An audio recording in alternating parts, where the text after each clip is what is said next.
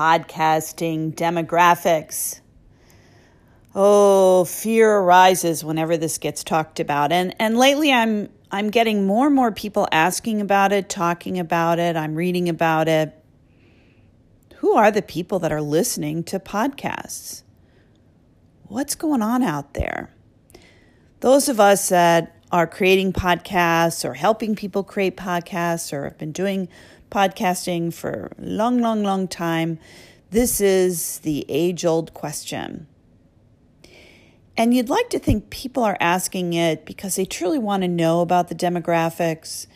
They want to understand who all the people are that are listening to their own podcast or what's the history of it. But I really learned that what people really mean by it and why they're talking about it, or I should just say the why for this question of podcast demographics really comes down to is, are the young people listening? Are the millennials listening? Are the Gen Zs listening? Are the younger people going to listen to podcasting? Are they going to do this stuff?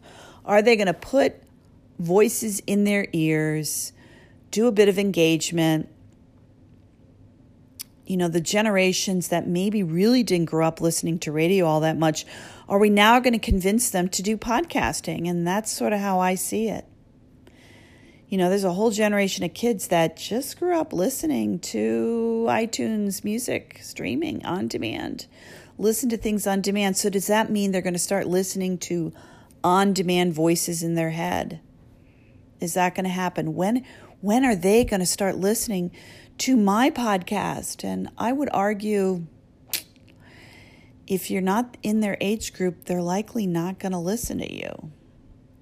Podcasting is such an intimate thing. It's such a personal thing that, in my opinion, the people they're going to put in their ears are the people their age, are the people they know, are the people that actually speak their language, have their street talk. They're going to know their certain things and ways of speaking. You know, I'm a woman in my mid-50s. Yes, there you go. You have it. So it's people in their mid-50s or maybe older who listen to me. I'm not going to get a 30-year-old marketing geekster to listen to me, at least in a podcast way. Maybe they are, and if you are, hi, call in and tell me that you like me. But really, most of the people who listen to me are my age or older. And that's okay.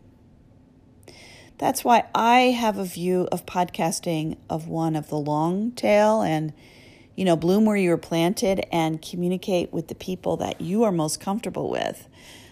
But hoping to get 18-year-olds, 20-year-olds, 30-year-olds, even for me, to listen to my podcast is sort of futile. It is. And I know that sounds like I'm sort of giving up something here, but I have to be who I am, and frankly, they have to be who they are. So again, back to podcasting demographics, I think it's back to bloom where you're planted, talk to the audience that you know, talk to folks that you know. And one of the things that you can do if you're struggling with this is to invite somebody younger onto your podcast, but it's likely going to benefit them, which is nice. If you're in a position to do that and want to mentor somebody, then bring them onto your podcast, bring them onto your anchor station, have them have a discussion with your audience.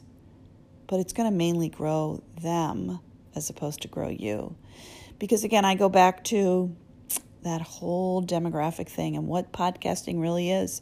And I believe in many cases even different than broadcast media. People like to talk to people of their own stripe, so to speak. Now, of course, this is a generalization, as with any discussion about demographics. Of course, there's exceptions to this rule.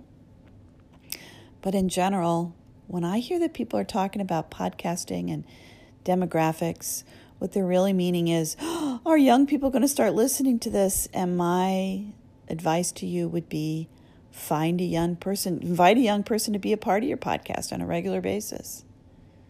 And then maybe you could grow and change the different demographic of your show, but likely not. Likely you're going to stick with the people who are used to your voice, comfortable with the way you speak about things, and just live with that and be comfortable with that.